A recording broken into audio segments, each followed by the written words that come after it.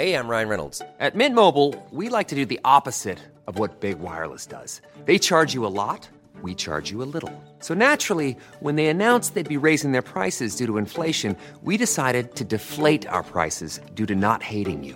That's right. We're cutting the price of Mint Unlimited from $30 a month to just $15 a month. Give it a try at mintmobile.com/switch. $45 up front for 3 months plus taxes and fees. Promo rate for new customers for limited time. Unlimited more than 40 gigabytes per month slows. Full terms at mintmobile.com. Botox Cosmetic, out of botulinum toxin A, FDA approved for over 20 years. So, talk to your specialist to see if Botox Cosmetic is right for you. For full prescribing information, including boxed warning, visit BotoxCosmetic.com or call 877-351-0300. Remember to ask for Botox Cosmetic by name. To see for yourself and learn more, visit BotoxCosmetic.com. That's BotoxCosmetic.com. Hon är tjejen som hanterar skidstavar och hästtömmar med samma stilsäkerhet som hon med sylvassa svärd och klingor sabrerar champagneflaskor. Vi ser henne också i olika sammanhang slå ett extra slag för det 0-procentiga vinalternativet och på så sätt låter sig representera en ny generation vinälskare. Fart, fläkt, äventyr och utrustad med $1 million smile som gör att skärmarna lyser upp lite extra var gång hon syns i olika tv-sammanhang. Välkommen till bords, sommeliären, vinskribenten, programledaren, bloggaren, vinprovaren, well you name it, Daniella Lundh, Egenäs.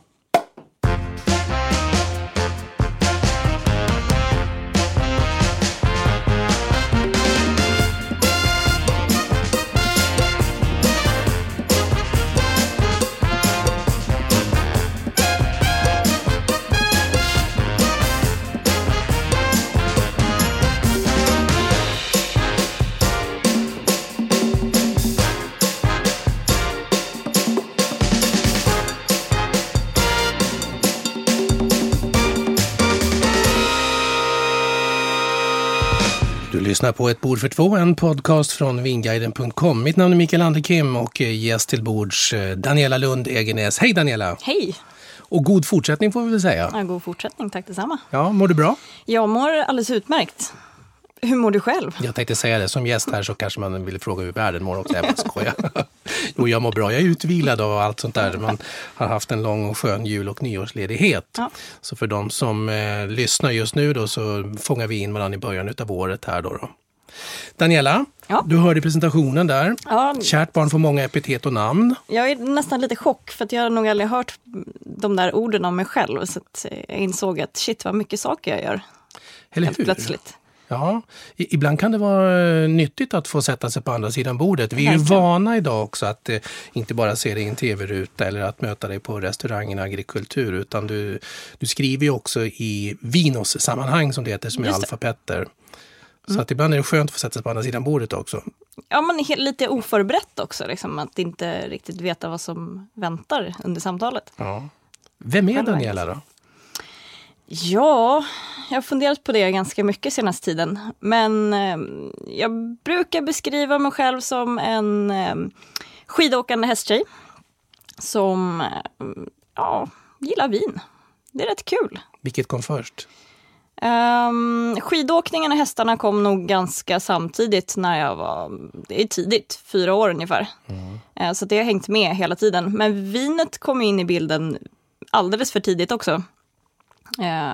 Jag var nog runt 13 när jag introducerades för ganska gamla årgångar. Jag skulle säga stora mängder, trodde jag skulle säga. Inte stora mängder, men jag hade turen att få prova mycket gamla årgångar vid middagsbordet, inte dricka, men jag fick dofta, smaka, spotta ut, uppleva liksom vad som hände med vinet. För att du kommer ju från en familj där vinet har funnits med som en ni var vinintresserad familj. Ja, inte väldigt nära i familjen, men mammas kusiner framförallt. De uppväxte i Frankrike, eller i stora delar av världen. Och det är väl därifrån mitt vinintresse har kommit, kan man säga. Vad är det med vin som kittlar sådant då? För mig är det ett ämne där man aldrig blir färdig riktigt. Och det finns hela tiden nya saker att upptäcka. Hela tiden hittar man nya viner från olika platser och en nyfikenhet för mig, tror jag det är. Och är det just det som kittlar, att det nyfikenheten att det händer saker framåt, eller är det lika intressant med historien bakåt? Jag tycker både och. Mycket det händer ju väldigt mycket i vinvärlden nu, många nya platser där de gör väldigt coola viner. Bara som se på Sverige, som snart kommer de göra bra viner här också, tror jag. Kanske ett par år framåt, men det börjar ju komma. Men också få se flaskor, gamla årgångar. Min man har sagt en ganska bra sak. Han kan inte riktigt lika mycket om vin, men han får ju följa med på mycket producentbesök och sånt. Och han skulle ju jättegärna vilja, hans största dröm är att prova ett vin som gjordes innan atombomber och sådana saker. Liksom. Hans liksom, han vill prova viner som gjordes innan första världskriget och han ser historien nere på ett annat sätt. Jag tänkte säga det, för då är man ju verkligen på en annan historisk nivå när man kommer ner i årgångar som är tidigt 1900-tal. Precis. Och sådana här saker. Så att, men vi har väl lite olika drömmar där kanske. Men det är det som är det häftiga med vinet också, just att med tanke på att när du väl drar korken ur flaskan och ur en väldigt gammal årgång, så är det ju det ett resultat utav den tiden. Precis, det är historia. Det är historia. Vi kan alltid titta på dokumentärer eller vi kan läsa en bok eller något sånt där som skildrar en århundraden eller sånt. Men just i vinets fall så blir det väldigt tydligt att här är ett avtryck från där och då. Det är en hälsning från fjärran. Ja, men verkligen. Och alltså, vin är väl ett sätt att förstå hur den tiden var också. Jag menar, mat, du kan inte riktigt prova en köttbit från 50-talet. Men du kan prova en flaska vin därifrån. Så att, nej, men det... Ja, häftigt. Vad tror du att om vi blickar fram 100 år, då, vad kommer man säga om viner från 2017 och 2018 då, tror du? Kommer de hålla så länge? Jag är ju väldigt intresserad av viner från Jura, och de är ju bara att kasta in i källaren och spara och dricka om 100 år. Liksom. Vissa av dem. Vin kommer ju verkligen hålla då. Men en del av vinerna som görs idag, det är nog många som absolut inte kommer hålla. Medans jag tror mer på viner som de gjordes lite förr i tiden. Det är väl bara att titta på de vinerna som håller idag fortfarande, som är gamla. Hur de har gjorts. Den Daniella som jobbar inom restaurangvärlden, du har ju en fin liten lista med allt ifrån arbete på Franzén och på biologi och och på agrikultur också. Det är ju fina renommerade restauranger och så. Men den vinintresserade, den vinarbetande Daniella där kontra den vinintresserade och vinarbetade media Daniella, hur skiljer sig de två? Ganska mycket, tror jag. På restaurangen så kanske jag inte riktigt får ha samma utsvängningar som jag kan ha när jag skriver eller gör filmklipp och grejer. Jag kan vara mer, upprepar jag mig, men nyfiken. Testa helt andra grejer när jag skriver och gör filmklipp. Medans på krogen så får man ju kanske använda sig av lite mer säkrare kort. Både på grund av att många gäster kanske inte är beredda på att testa nyare saker eller nya adresser. Och, publiken kanske inte är riktigt redo för det än. Medan det finns många som är nyfikna och ändå vill testa. Men det är väldigt roligt att få både och. Och sen så är det också svårt att... om man ser som vi har det på agrikultur exempelvis. Vi är 2 sommelier som jobbar ihop. Vi är väldigt olika varandra. Jon, han är lite äldre och han gillar klassiska viner. Och, men ändå nyfiken han också. Men han vill hitta gamla årgångar, men kanske lite nyare platser, men gärna inom Europa. Medan jag är lite mer så att jag är öppen för hela världen så länge det är bra gjort. Blir du en bättre vinsommelier i restaurangrollen när du har tillgång till att vara mer medial, att prata vin? Ja, men det tror jag. Och vice versa? Jag tror att om man ser den mediala sidan så tror jag att jag blir mer trovärdig när jag faktiskt står på restauranggolvet också. Medans jag kan utnyttja mina kunskaper på restaurangen. Liksom att man får göra lite olika saker. Just det. Och för människor som inte bor i Stockholm eller inte gästar Stockholm så ofta, de med agrikultur och Franzén och djuret och så där du jobbar och man kan stöta på det då, så känner vi igen dig från tv-rutan då. Du syns i God kväll där du lite då och då åker upp till Umeå och frotterar dig med Beppe och kompani där. Hänger med Beppe och sådär. Så att, hur är det att jobba i tv-rutan och få det direkta gensvaret så då? Jätteroligt. Det är exakt ett år sedan som jag var med första gången och jag var så nervös så jag tror jag skulle kissa på mig. Men jag hade Tarek Taylor med mig i första programmet som jag gjorde. Och jag kunde ju nog inte haft en bättre person vid min sida. För att han, du vet ju själv, Tarek Taylor, liksom, han är ju en av de coolaste mediepersonerna som finns. Socialt geni dessutom. Socialt geni och hela tiden glad. Ja. Han skrattar ju bort saker, eller inte skrattar bort, men han skrattar sig igenom programmet. Så jag hade ju ingenting att vara nervös för. Även om jag stod där och skakade liksom. Men jag hade Beppe och Tarek. Att jobba i tv, vi har ju också sett i Nyhetsmorgon där du också är med och framförallt nu senast så, under nyårshelgen så såg vi dig med Sabrera champagne och du klarade ju undan onekligen på ett galant sätt. Det var ett jättesnyggt snitt, du skulle se den. Alltså. Den flaskan var riktigt snygg. Men allting blev ihågkommet var väl Steff och Törnqvists fadäser till att kunna sabrera med en golfklubban, det blev inte så bra. Men jag tänker på när du gör den här typen av tv-insatser då, som sommelier, hur mycket är det du som bestämmer från ax till limpa vinerna, vad du vill göra, vad du tänker liksom prata om och sånt där, eller är det här ett väldigt förbeställt arbete tycker du? Nyårsafton var det förbeställt med champagne. Det var ju det skulle vara. Men sen hade jag ju helt fria händer vad jag vill använda mig av.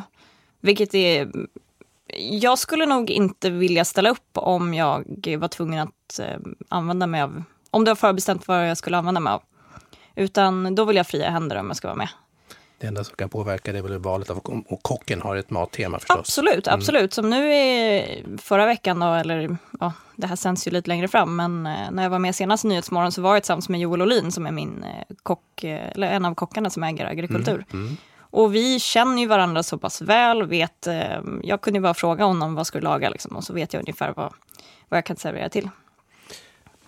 Fungerar det tvärtom också ofta? Att kockarna kommer till dig först och tänker att vilka viner tycker du skulle vara spännande att börja sätta maträtter till? Att man vänder på steken? Alldeles för sällan. Däremot på agrikultur har vi ett bra samarbete på så sätt att de har ju en fast meny som de jobbar med. Men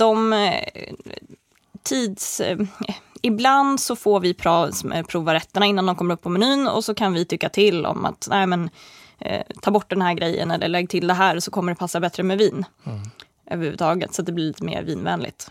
Men samtidigt, jag tycker nog att det vore roligt om det fanns mera platser där man utgick från vinet. Jag tror att det börjar bli lite grann utav Absolut. Det. Vi på Vinguiden bland annat, vi har ju startat en serie som heter Kocken och vinet som en travesti på Kock och Vän. Men att just att vi vänder på steken, vi låter en kock då, i det här fallet Mattias Larsson, fredagskocken, få en utmaning med en hemlig låda. Vi sätter vinet först.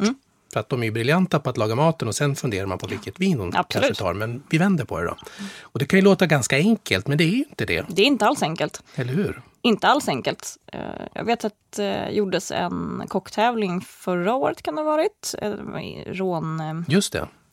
Där kockarna fick viner från Råndalen och så skulle de laga rätter till. Det var nog inte så enkelt för dem. Fick de tänka till? Ja, jag var och tittade på den faktiskt. Du gjorde det? Ja, och det var gott. Det var spännande, men det var väldigt stora skillnader också på vad det var de lagade för någonting. Fast det var samma viner som alla fick utgå ifrån. Ja, spännande. Vi kommer fortsätta att kryssa mellan olika viner och vi ska prata mat och vi ska alltihopa det där. Men det jag är nyfiken på också, det vi ska komma in på, vi börjar tillbaka, det du redan kittlar på där, men att det finns allt från hästar till skidor och sånt som intresse. Vi ska försöka få fram lite mer, vem var Daniella där som idag sitter som Daniella här. Men jag tänkte komma med vin först. Så spännande. Jajamän. Ja. Och jag tänkte bjussa dig på någonting här som du har ju redan sett hur den tronar upp här som en skyskrapa från Manhattan. Flaskan. Ja. Empire Estate, Finger Lakes, New York. Jättespännande. Ja, en dry Riesling. Ja. Och när man pratar vin från USA så tänker ju de flesta direkt på Kalifornien. Ja, det är väl det första området man tänker på. Visst är det ju så. Ja. Men jag tänker ju som sagt då att vi ska ta oss till New York. För att New York är väl inte riktigt det första området heller man tänker på att man producerar viner därifrån. Nej, men ett upcoming område tror jag. Som man ska hålla ögonen öppna efter. Har du varit där? Inte i vindistrikten, det har jag inte. Nej. Vill jättegärna åka dit, absolut. Jag vill ju för sig besöka varenda vindistrikt i världen. Så Ja, då har man att göra å andra sidan. Då har man väldigt mycket att göra. Ja, jag kan säga det för de som lyssnar. Empire Estate, Finger Lakes 2016 Dry Riesling. Och det här ligger då alltså, det är det som är så roligt. För att om ni tänker New York City, många har ju varit där. Och så tar man då bara en liten bilfärd eller någon annan färd utåt och nordväst upp där. Så 4 timmar ungefär så kommer man upp i Finger Lakes District. Och det är en massa sjöar då som tittar man på kartan så ser det verkligen ut som det är fingrar som glider ner i glaciärerna som har bildat de här sjöarna.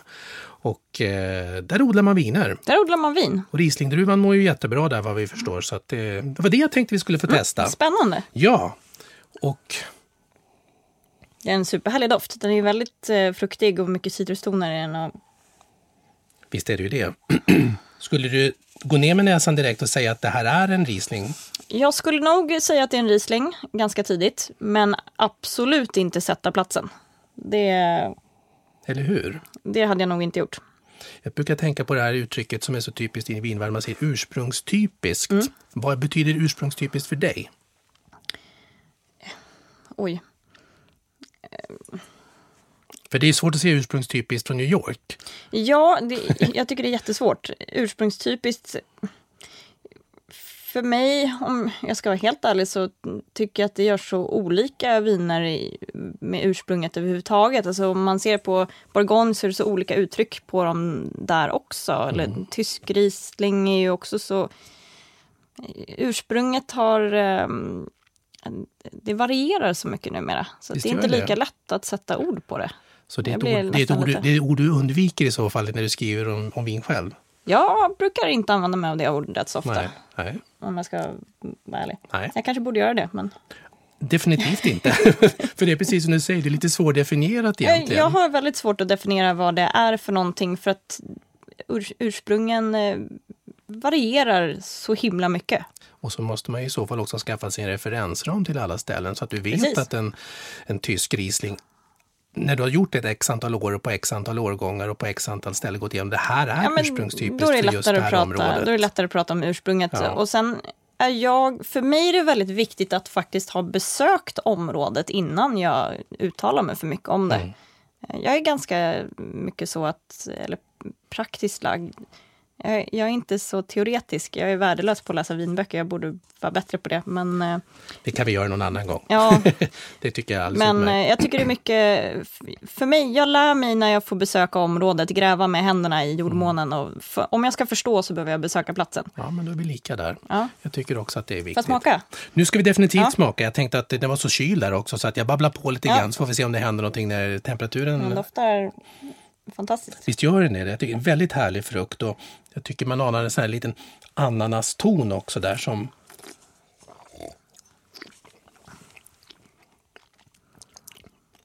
Jag köpte ju faktiskt med mig en flaska av det här och tog med till Schweiz.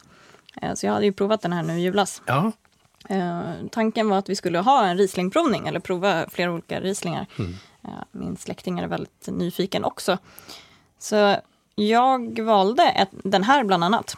Och vi öppnade upp just den här flaskan och drack som fördrink till gåslever. Den hade en väldigt den var frisk och den har en fin syra precis som en Riesling ska ha. Och den hade väldigt fruktiga toner. Den blir ju inte så där sötfruktig. Nu är den torr, det är ju verkligen torr Riesling. Det här är en snustorr Riesling. Ja, för det känner man ju verkligen. Syra.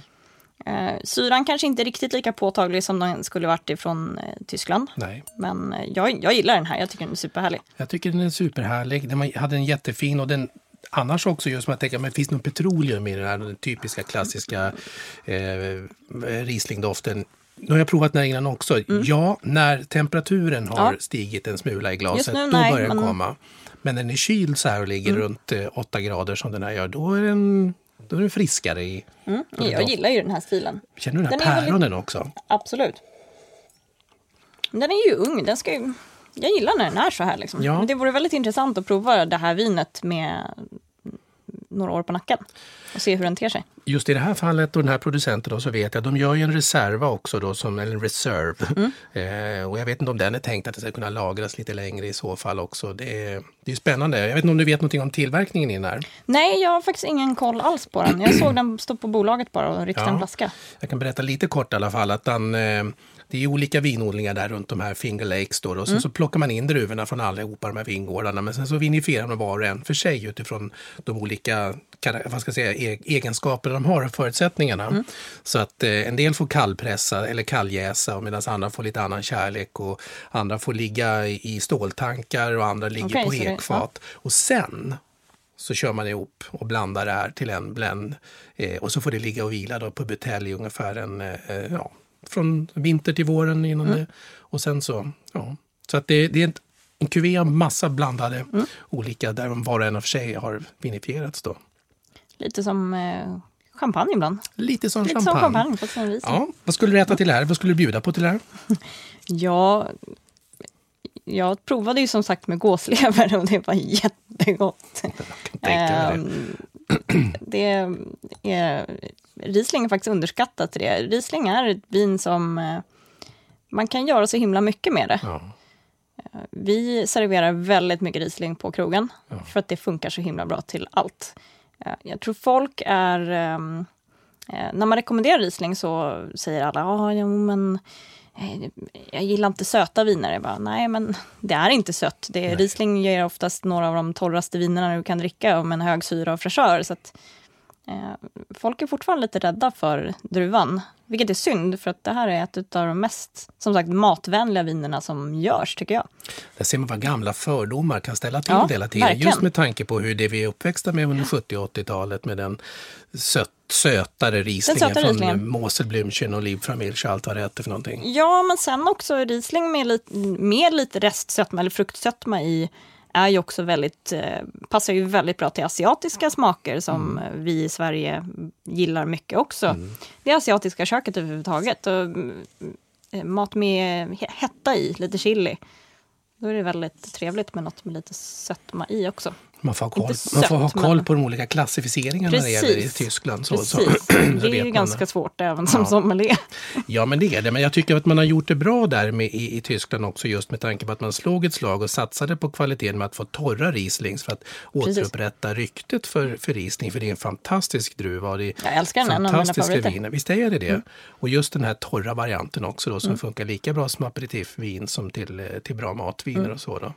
Så att den här slår vi ett bra slag för. Jag ska se vad det är. Det är nummer 9433. Kostar 209 kronor på Systembolaget. Men det får man inte låta sig avskräckas utav, tycker jag, utan väl värt att pröva. Ja, men sen tycker jag också att man absolut ska gå upp lite. Det är så värt att lägga lite extra pengar på att köpa en flaska vin. Köp hellre en flaska istället för 2 och så köper du en bättre. Du får en mycket trevlig upplevelse. Vad köper du för viner själv? Oj. Mycket champagne. Men sen så... Jag handlar inte så mycket vin på bolaget under höst och vår, utan jag shoppar väldigt mycket när jag är i Schweiz. Så lägger vi mycket källaren där. Lämnar viner men... Riesling, Chenin Blanc från Loire, Grenache älskar jag, Rondalen, varianter, Grenache från hela världen egentligen, Garnacha, Spanien. Vad är det som är speciellt just med Grenache då? För att det är kanske inte den första druva man tänker på när man vill plocka ut en viss druva. Nej, det är sådär. väl inte liksom... jag blev nog väldigt kär i den när jag åkte till Spanien och fick besöka Sierra de Gredos. Det är ju ett område som man tror är väldigt varmt, men det är på så hög höjd, det är ungefär 800-900 meters höjd över havet, nästan 1000 meters höjd över havet på vissa ställen. Och där gör man ju en garnacha mer i stil med exempelvis deras största, vad ska man säga, de producenterna där har ju några, liksom, de ser ju väldigt mycket upp till Chateau Rayas exempelvis i den stilen på vinen, elegantare typ av grenache. Och de vinerna gillar jag väldigt mycket. Och jag blev också väldigt kär i... Grenache kan ju liksom te sig väldigt olika. Den här väldigt sötfruktiga med lite kraftigare variant i ett varma distrikt. Men, Södra Rån, absolut. Men jag gillar den här eleganta stilen som är odlad på svala platser. En av mina absoluta favoriter är också nu står det helt still i huvudet på mig, men en från Kalifornien. A Tribute to Grace. Okay. Grenache. Som endruvsviner, det är det du tycker att det gör sig bäst istället för som en klassisk Jag gillar ju Grenache som den är. Ja, kul. Jag tycker de är väldigt, väldigt trevliga. Ja, spännande. Men sen, jag har svårt att säga specifikt vad jag gillar mest. För jag är så öppen för att prova mycket.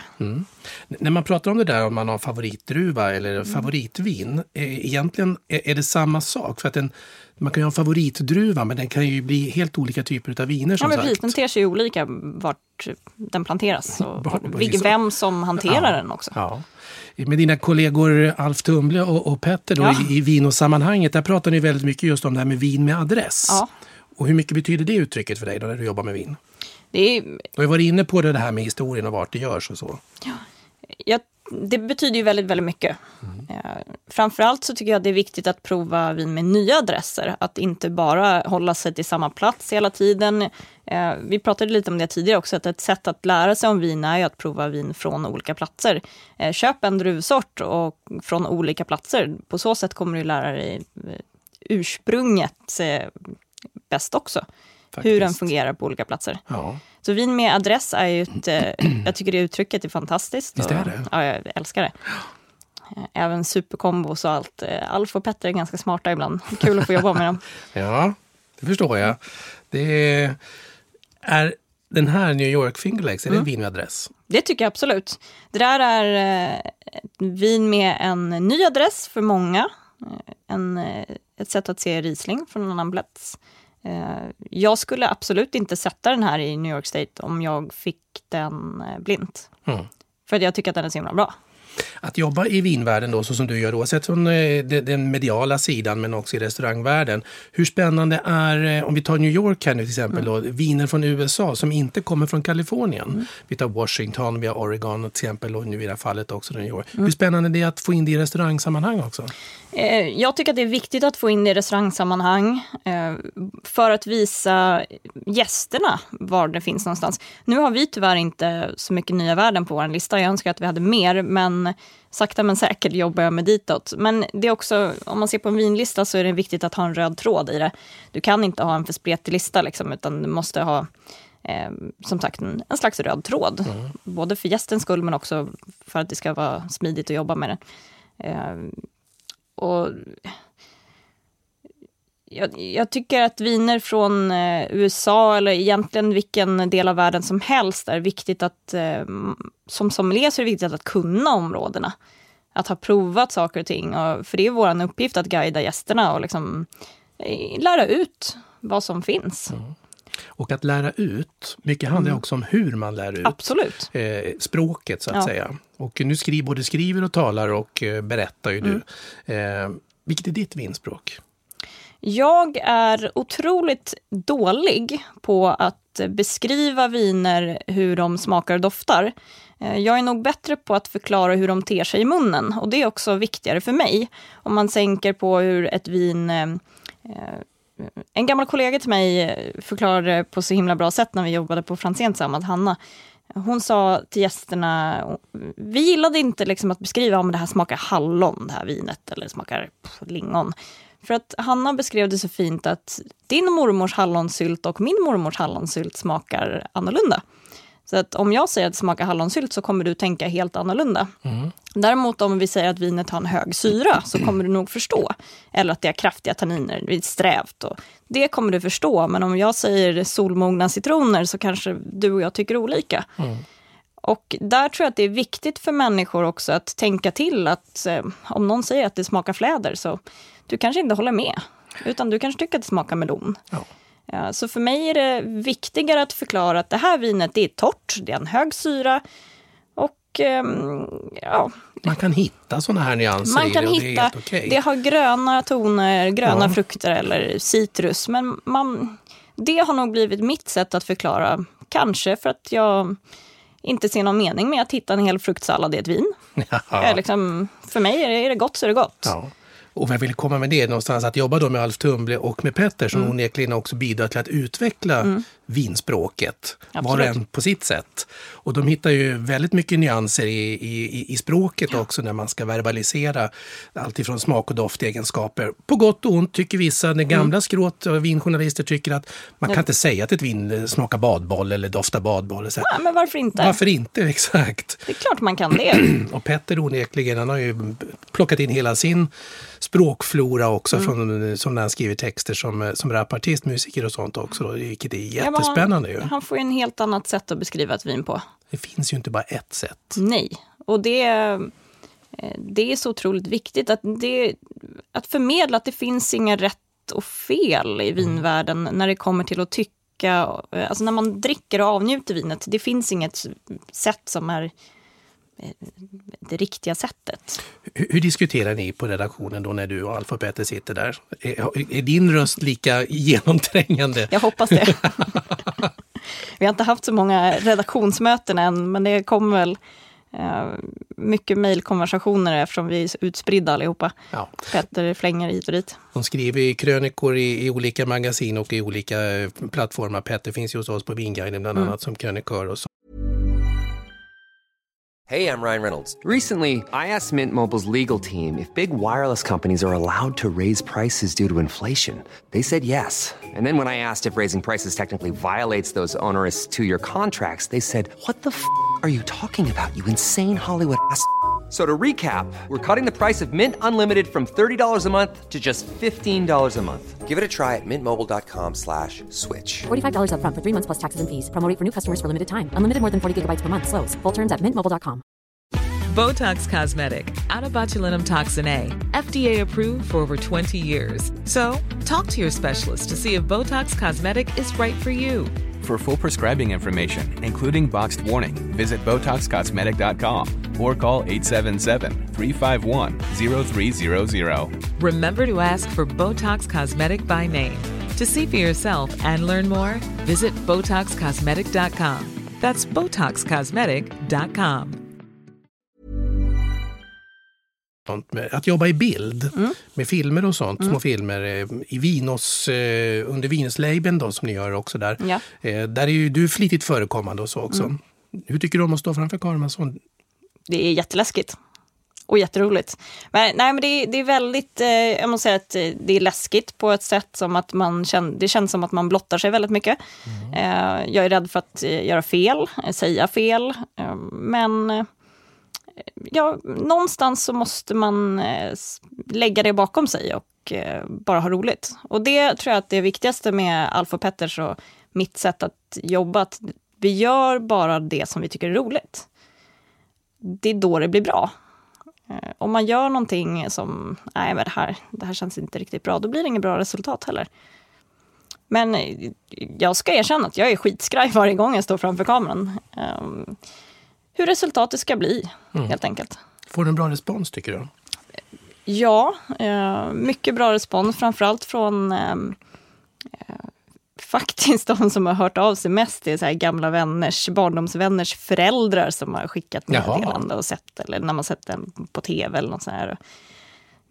Det ger en boost.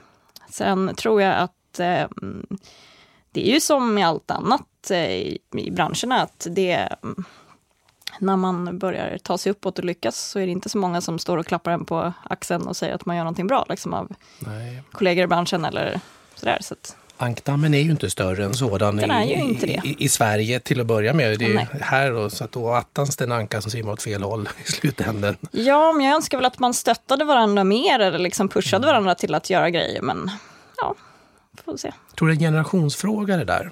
Absolut. För jag tänker just inom vinskrået där så har det finns ju den gamla skolan så att säga, med alla de här fantastiska vinskribenter och journalister som någonstans började att bana vägen för det som idag är ett sätt att på ganska enkelt, idag när medieplattformarna också tillåter det, så kan vi ju alla prata vin så här vi alla som kan du och jag vin. gör. Ja. Och då har det plötsligt, på gott och ont på ett sätt, men det är väl liksom så, det är ju takt med tiden på något sätt också då. Men det innebär ju också att det finns risken då att det finns människor som tycker, men herregud, hallå? Vad gör du för någonting? Vad gör du? Det här är inte seriöst. Vem tror du att du är och så. Att vara ung kvinna då, tjej i det här sammanhanget också. Då, är det också en sån här sak som man måste hela tiden hålla på att jobba mot? Eller med? Jag försöker faktiskt aldrig... Jag hoppas att jag inte är där jag är idag på grund av att jag är en ung kvinna. Utan jag hoppas att jag hade tagit mig... Jag hoppas att jag är där för att jag gör någonting bra. Ja. Det är så jag själv vill se det. Jag är väldigt emot den här, eller emot, jag ska inte säga att jag är emot, det är jättekult det här MeToo-rörelsen och hela grejen att kvinnor får ta plats, men jag tycker att man ska vara på den platsen man är för att man gör någonting bra, helt enkelt. Och så jag hoppas verkligen inte att jag har fått mina uppdrag för att jag är en ung kvinna, men det kanske är så. Jag vet inte. Jag tänker just inom vinarbetet har ju varit väldigt mansdominerad. Absolut, och där är det bransch. jätteviktigt att det sprids mera. Jag tror också att det har varit väldigt mansdominerat och unga tjejer tar för sig mer. Jag tycker det är toppen. Det är toppen.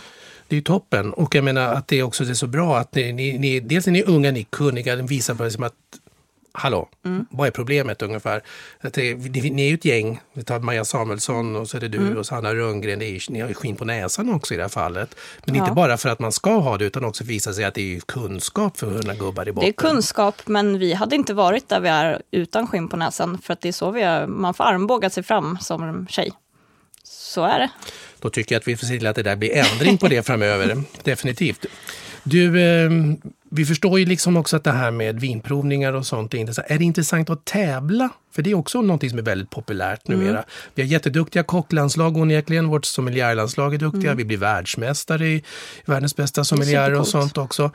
Du har varit och tafsat på tävlingssammanhang tidigare. Jag har gjort det. Jag kom 2 M1 som någon Sommelier Challenge och jag var tävlade, jag kom 3 när Maja vann, Lilly. Jag var inne i någon krets där det var viktigt att man tävlade en period när jag jobbade i Gamla stan. Och för mig var det ett sätt att utmana mig själv och lära mig mer. När jag var inom tävlingskretsen, då satt jag ju med böckerna och läste. Det jag har upptäckt med mig själv, och det är väl kanske därför jag borde tävla egentligen, är ju att jag är väldigt kastteoretiskt. Jag tycker det är som sagt tråkigt att sitta och läsa böcker, men däremot så är jag väldigt duktig praktiskt. Det kan jag faktiskt säga. Att jag känner mig säker och när jag står att stå på scenen var inga problem, för att jag menar, restauranggolvet, det är min scen och där är jag duktig på det jag gör. Så att jag kunde ju plocka mycket poäng på det sättet, men sen på teoriprovet så det gick inte riktigt lika bra. Och det var ju en morot för mig att bli bättre. Ja. Men sen så, det tar upp för mycket tid. För mig har det blivit, ju äldre man blir så det är viktigare att ha ett liv utanför också. Att inte bara... Jag lever inte vinet på samma sätt som jag gjorde då.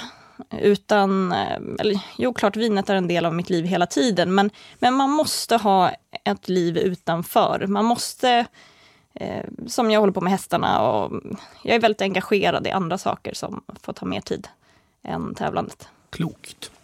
Det är klokt, väldigt viktigt för ens välmående. Ja, och då finns ju risk eller minimerar man ju risken för att det blir prestige i det man håller på med också. Ja. För att det kan ju bli det att det blir jakten på bekräftelse i slutändan. Det blir jakten på bekräftelse. Vilken tävling som helst. Ja, absolut. Och man vill ju vinna till varje pris. Och gör man inte det, då blir man inte så glad efteråt. Och sen så blir det en sån... även om man är vänner med dem man tävlar mot, så blir det en... vad säger man? Det blir en sån konkurrens att det inte riktigt känns så kul. Nej, och sen har man ju märkt det också framförallt i vinsammanhang att det kan ju bli liksom en prestigekamp i det där någonstans också, oavsett om det handlar om att det är individuell tävling eller att det är tävling inför en masterexamen eller nu man bara för någonting, så är det här att jag mäter ju mig mot dig på något sätt i så fall. Och har jag då missat med någonting så ställer stora krav på ens egen självkänsla i så fall också. Verkligen. Att man faktiskt vågar bottna i ett eventuellt misslyckande, om man nu ska ta till sådana ord då i så fall. Ja, och sen tror jag att det är viktigt någonstans också att tänka på att Där och då så var det så viktigt vad andra tyckte om en, medan nu har det väl blivit någonstans att man har släppt på det lite grann, att jag kör mitt race och nej, jag tycker inte att det är kul att tävla just nu, så då kommer inte jag göra det, framförallt för att jag inte har tid. Nej. Och, tycker jag låter bra, Daniella. Ska vi se vad som har hänt i vinglaset när vi ändå har babblat på här en stund? Det börjar komma lite på petroleumhållet när den här stiger till temperatur. Ja, i doften anar vi den där som en liten dimma som kommer från ett garage någonstans. Jag gillar den här fruktiga, härliga, liksom man känner fräschör i doften. Fräschör i doften. I smaken så tycker jag också att nu har det som sagt temperaturen stigit en del, så att den har ju blivit, den har lugnat ner sig i glaset till att börja med också med vad gäller den syra som fanns, som inte var så här superhög, men ändå, nu är den ändå lite mer dämpad. Den är stålig nu är det ju väldigt mineral. Väldigt mineralisk och jag tycker det här är supergott. Visst är det läckert? Ja, verkligen. Testa det här vinet. Det kan vi definitivt rekommendera. Vi testar det så där. Och medan du häller upp lite grann av det som du själv har tagit med dig. Kul! Så tänker jag också fråga dig, som du sa där innan, med häst- och skidintresset. Så. För jag antar att vi kommer in på det nu när du ska prata om ditt vin du har tagit med dig. Ja. Hur viktigt är det där som sagt att ha balansen? Det är jätteviktigt. Några vet kanske att jag jobbade på en världens höll jag på säga. Jo, men det är ju en av världens bästa restauranger. Jag jobbade på Franzén ett tag och det slutade med att jag gick in i väggen där för att man jobbar många timmar och framförallt så har man hinner inte med något liv. Men då var det också att jag jobbade och jag bloggade eller skrev och sen så hann jag inte med någonting annat. Jag hade någon period när jag skulle träna 5 dagar i veckan också, tyckte jag. Och jag var i jäkla bra form. Men fysiskt i alla fall. Men psykiskt så blev det inte så. Kanske. Så att det är otroligt viktigt att ha en balans i det privata. Som hästarna exempelvis, det är både för att jag tycker att det är fantastiskt roligt såklart att hålla på med hästar. Jag har gjort det sedan jag var 4 år gammal. Men det är mitt sätt att koppla bort omvärlden.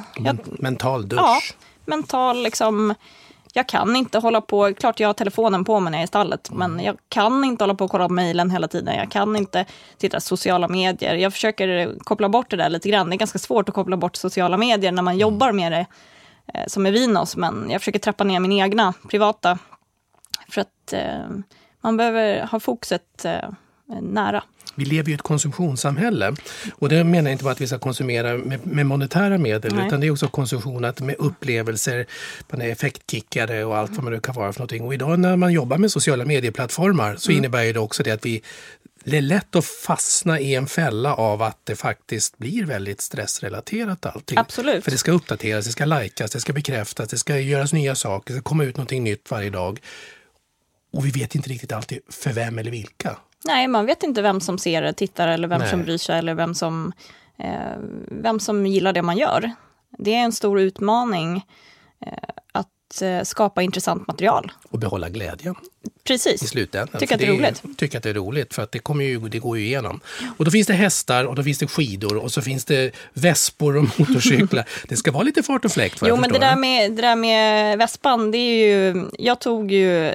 Jag är ju en tjej för det första, men jag är också en ganska kort tjej, vilket jag får ju höra dagligen. Jag förstår inte riktigt det där egentligen, varför man ska påpeka att någon är kort, men det verkar ju vara så. Det är inte lika roligt att påpeka att någon är lång, men min mamma har MC-kort, min styrpappa har MC-kort, så att jag fick för mig, där i samma veva som jag jobbade på Franzén, så då skulle jag banne mig ta MC-kort. Och de på körskolan, de sa att nej, men du kommer inte klara det där, du är för liten liksom. Du når inte ner till pedalerna. Ja, men det var ju så. Jag fick ju köra liksom en sänkt motorcykel. Och de sa att, ja absolut. Och de sa ju till mig att hörru, ska du inte ta liksom, du kan ju inte ha kort för mellanhoj liksom, så att men då får jag inte köra den tyngsta.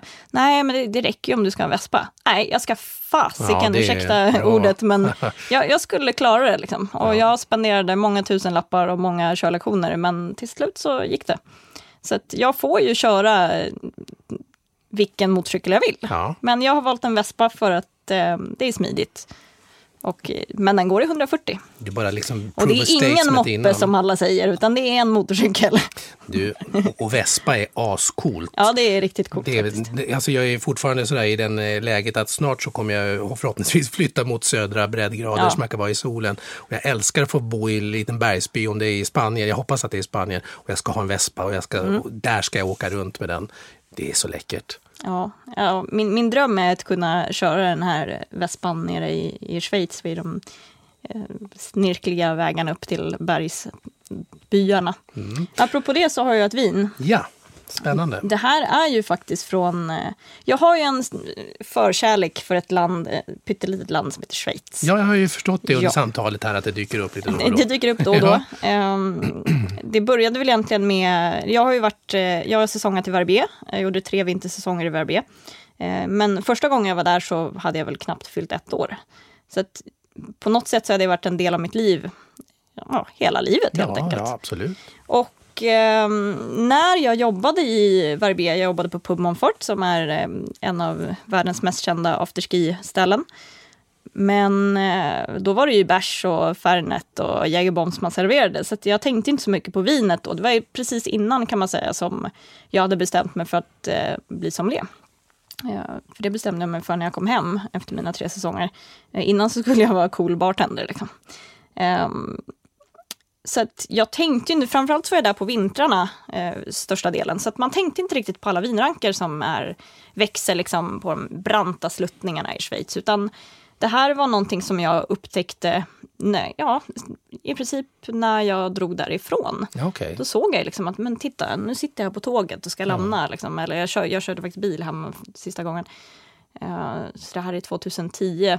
Så såg jag liksom, det är så brant vissa. Och där bara växer de vinrankerna.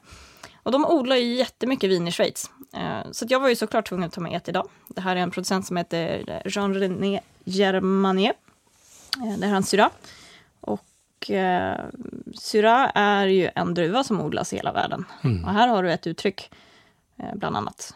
Ett ursprung. Det här kan man säga är en vin med adress. Så det här är hans Syrah, årgång 2013. Odlas i Valais. Och Valais är ju då kantonen där både Zermatt och Verbier och andra kända skidorter ligger. Man har väldigt mycket lokala druvsorter i Schweiz. Ja. Fondant i Valais, det är deras mest odlade, eller Chasselas. Chasselas är ju, men den heter Fondant i Valais. Vi har Human Rouge, Cornalin. Du har Petit Arvin som är en av mina absoluta favoriter. Petit Arvin är vitt vin som är fantastiskt. Den liknar Riesling lite grann, men har ett helt eget uttryck. Det här är ju jättespännande med tanke på allt det här du säger. Alla de här druvorna du räknar upp. Och här sitter jag och försöker börja tänka efter i mitt eget druvkompendium, både från skolan men också där jag jobbar idag. När hör du dem? Aldrig. Nej. Men man hör ju inte talas om Schweiz som vinland heller. Vilket är jättemärkligt med tanke på att vi har både Tyskland och Österrike och så ligger ju då Schweiz där. Och som du också då säger att det odlas mycket, det är ett jättefint vinland. Vad är det som gör att det inte når ut? För det första för att de dricker upp väldigt mycket själva. Sedan så är Schweiz är ju ett dyrt land överhuvudtaget. De tar ju betalt. Eller det har ju inte med att de tar betalt att göra, utan det har ju med att Schweizerfrancen är ju står ju högt just nu.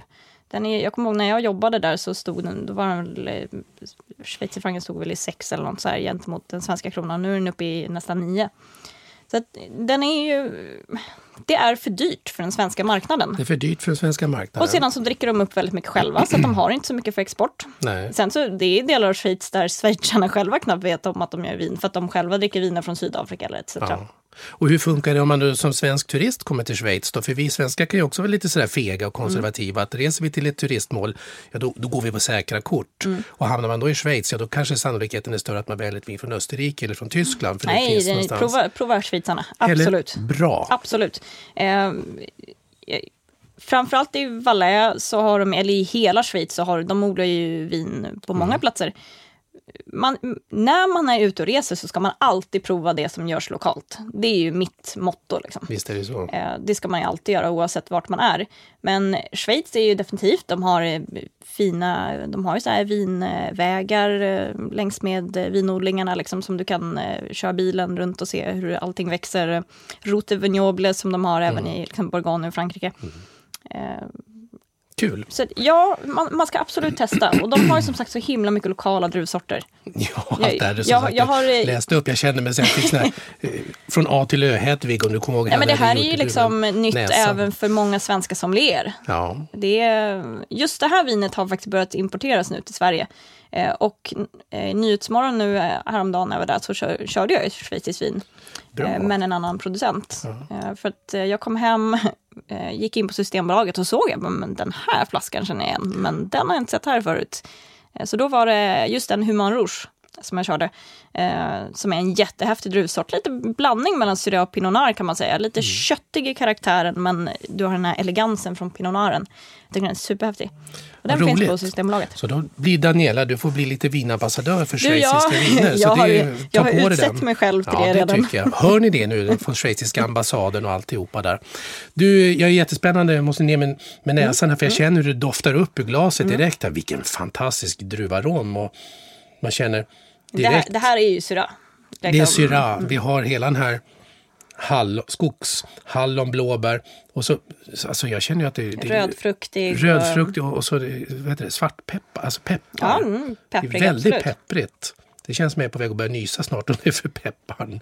Jag vet en sommelier som provade det här blint och trodde att det var ett bättre vin från norra Råndalen, så det är ju väldigt kul. Skulle lätt gå, vilken fin färg också, man nu ska prata färger många gånger, men jag kan inte låta bli att blicka på det, så riktigt sån här rubinröd.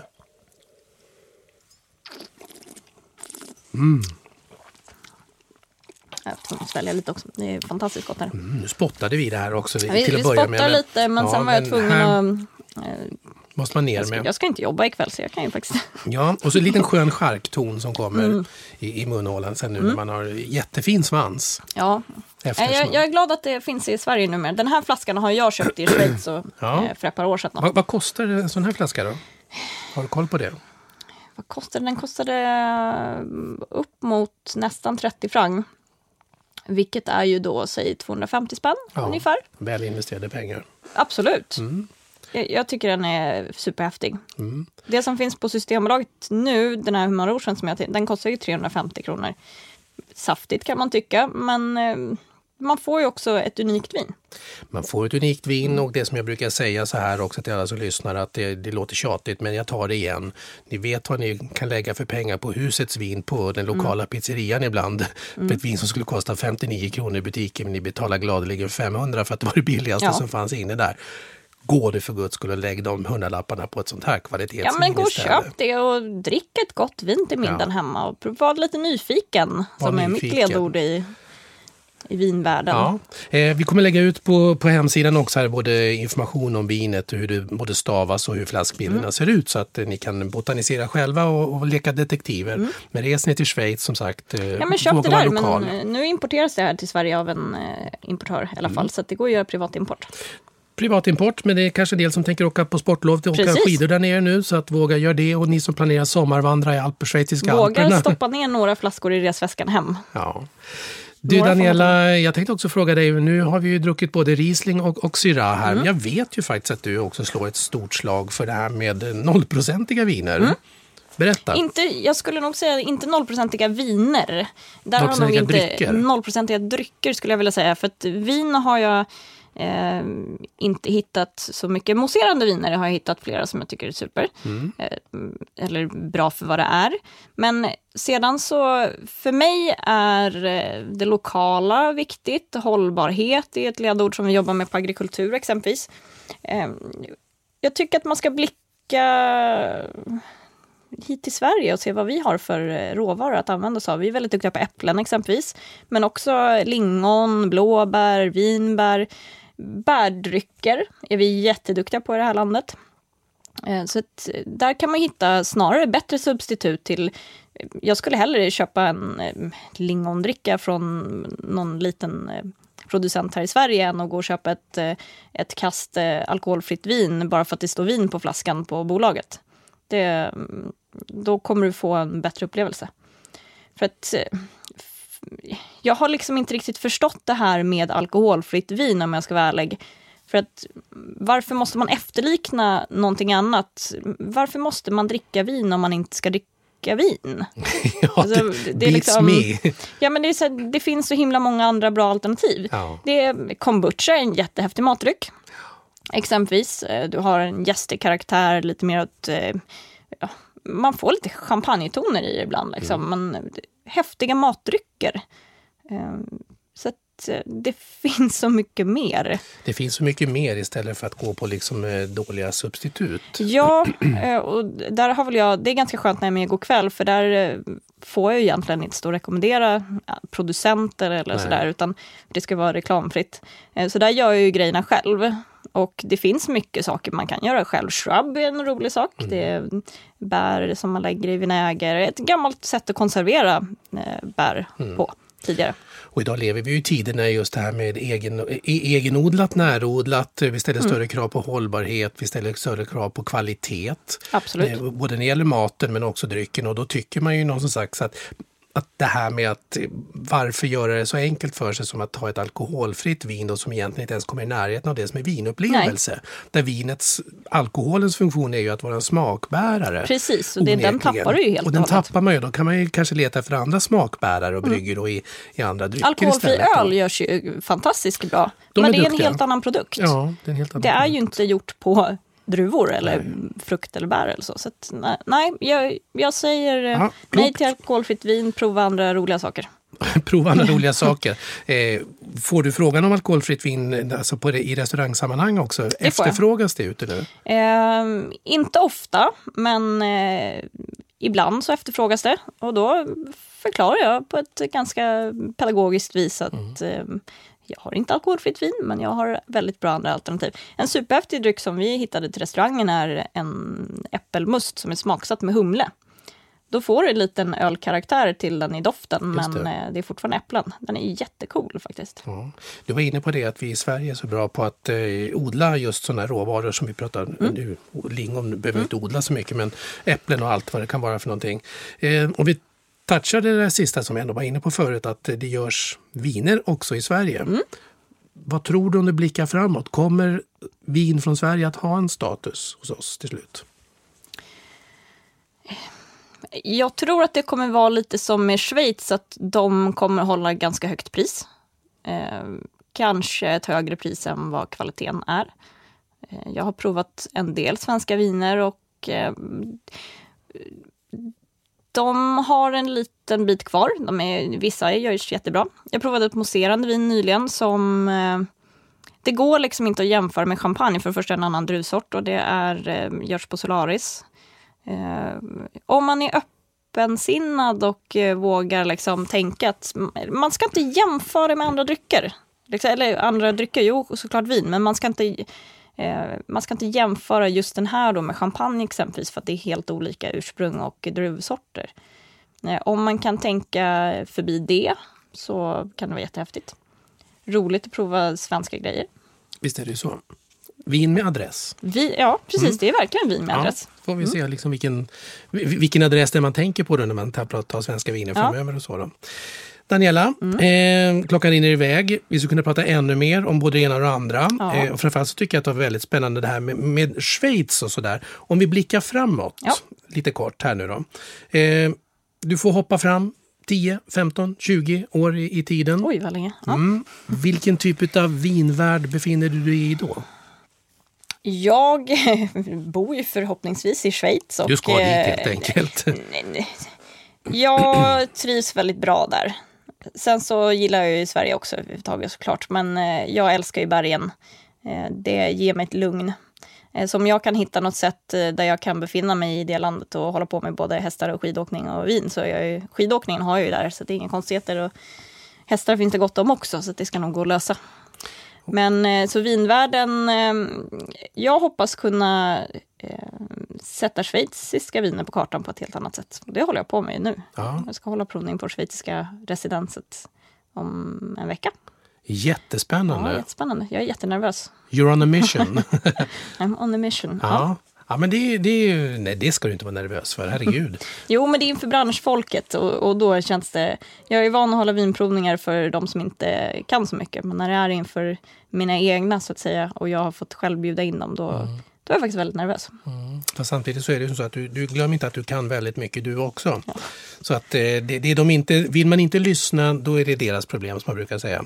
För att med såna här typer av representanter för schweiziska viner, då talar vinet för sig också. Ja, men det här är fantastiskt. Just den här vi har provat nu är helt magisk faktiskt. Jag tycker faktiskt det.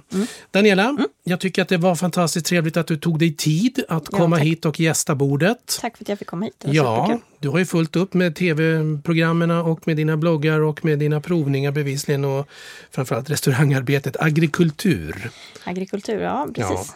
Ja. Öppnar idag. Ja, och så ser vi dig på vinus.nu också då. Precis. Så att, ja... Tusen tack för att jag fick komma hit. Det var jätteroligt och väldigt annorlunda att få sitta på den här sidan. Visst är det så? Ja. Gav det mer smak? Ja. Skål och tack för att du kom och ha en härlig vår. Tack detsamma.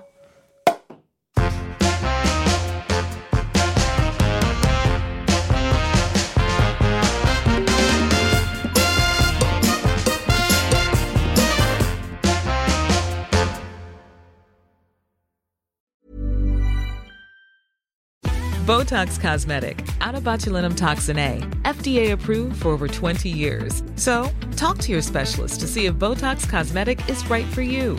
For full prescribing information, including boxed warning, visit BotoxCosmetic.com or call 877-351-0300. Remember to ask for Botox Cosmetic by name.